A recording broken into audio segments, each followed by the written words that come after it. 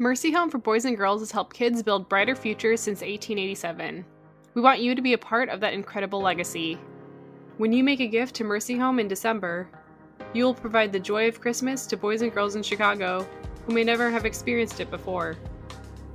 Thanks to the Foglia Family Foundation, all donations will be matched up to $100,000 through December 31st.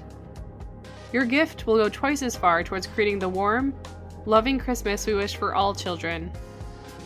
Please give today. Visit www.mercyhome.org/aroundourhome to donate.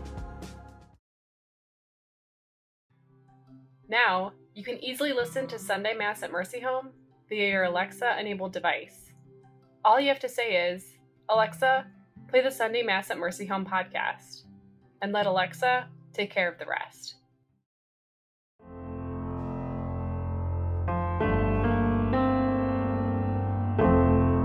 Spiritual nourishment when you need it most? Subscribe to Sunday Mass at Mercy Home through Spotify, Apple Podcasts, Audible, Google Podcasts, or your favorite listening app, and never miss a homily or reflection.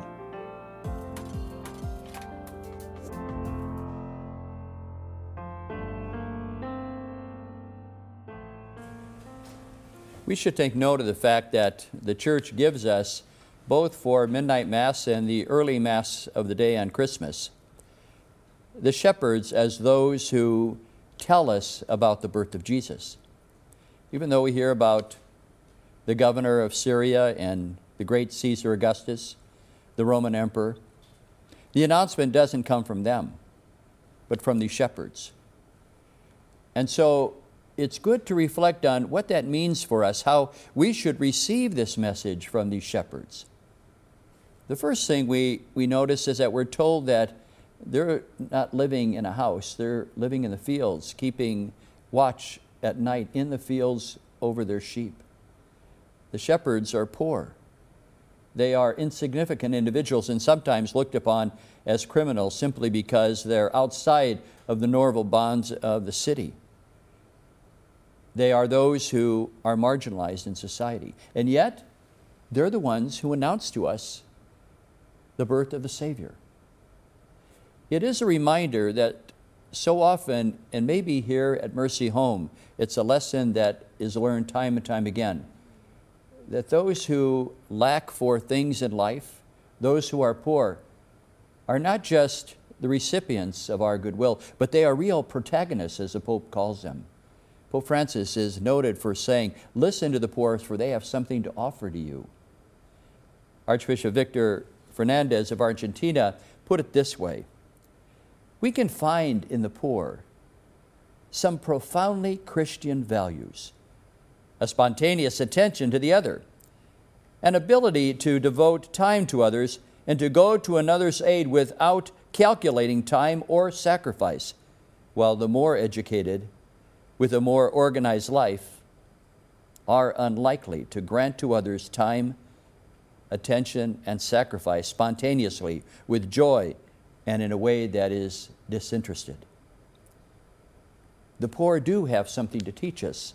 Because of their lack, they depend more on human relationships as the way in which they interact with each other. It's not a transactional relationship, but one that allows other people to be enriched by their presence.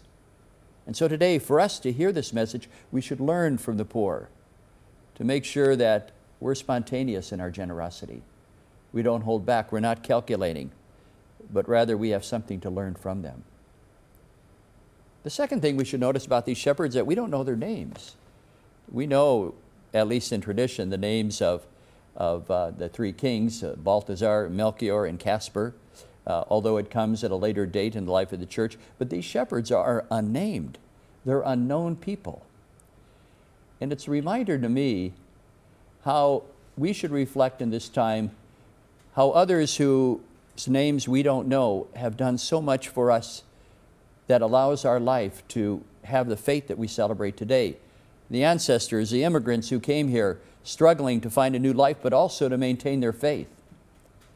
And I also think of all of the people who have donated over the years to Mercy Home.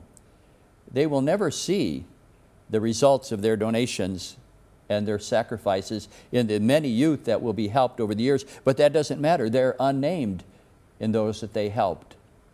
But they live with the satisfaction that their sacrifice means something.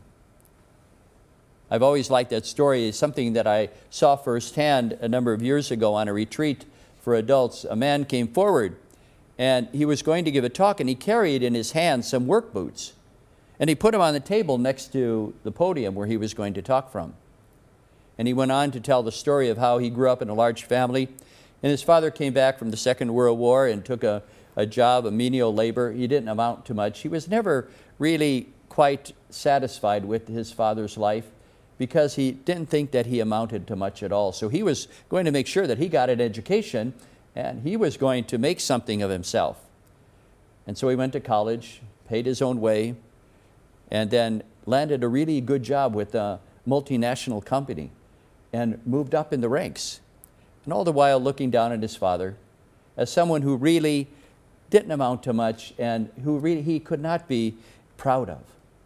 His father died, and at the funeral home during the wake, the head, the president, the CEO of the conglomerate, the international conglomerate, came through the doors, and he was there. And so the young man went up to him and said, I'm really touched that you would be here today for the funeral. And he said, well, are you related to Jack, the deceased? Yes, he said, Jack and I served in the Second World War together in the Marines. He saved my life. I was in a battle and was wounded, and he sacrificed himself to come in and save me. And I always told him, if there's anything I can ever do for you, to let me know. He never asked for anything. We exchanged Christmas cards, and we had all sorts of conversations, but he never asked for anything until one day he called and said, my son needs a job. Can you get him a job? Well, this man felt so ashamed that he had looked down on his father, that his father all along was the one who was responsible for his success in getting him that job. And so he pointed to the boots that he had brought up and said, I always thought that I pulled myself up by my own bootstraps. All along, however, I forgot that somebody gave me the boots. How many times in our life we know those stories of people who, in the shadows, whose names we don't know, have done so much for us. And I think that is what motivates the people who support Mercy Home. They know that many of the children won't know their names, but they're satisfied in knowing that the good that they do will bear fruit in the lives that are flourishing here at Mercy Home. And the final thing we see about the shepherds is that they imitate the angels. The angels came to them with this great news, with this message, and they repeated it. And not only that, they left the way the angels did, glorifying God. So they're somewhat angelic. They're the first evangelizers. It's a reminder to us as well as we come here on this Christmas day that that is what the legacy is of the shepherds passed on to us. We have to be willing to take this good news and make it our own. We have to look for ways in which we share our faith, especially with the next generation, our children. I've often thought that the patron saint of many Catholics should be Calvin Coolidge. He was known for not saying much at all. You couldn't get just a couple of words out of him. And they tell the story when I was in South Dakota, when he was fishing in South Dakota, Calvin Coolidge years ago, a lady came up to him and says, I bet my husband $10 that I could get you to say 3 words. And he looked at her and said, you lose. Sometimes we're reluctant to speak about our faith.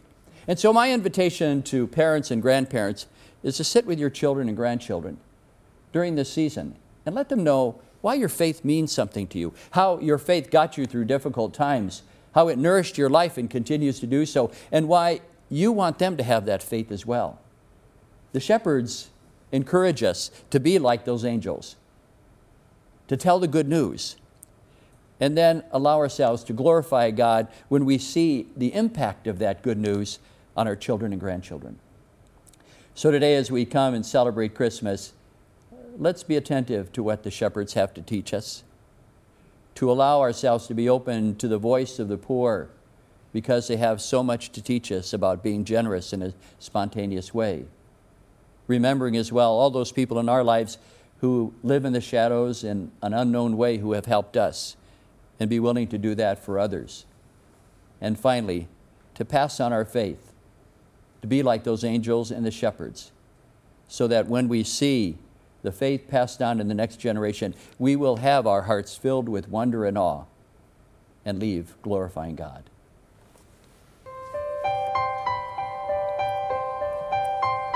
Hello, this is Father Scott Donahue, the President and CEO of Mercy Home for Boys and Girls. To learn more about our mission of God's mercy and the young people in our care, please subscribe to our email newsletter by visiting www.mercyhome.org/listen. Thank you so much for your support, and thank you so much for listening.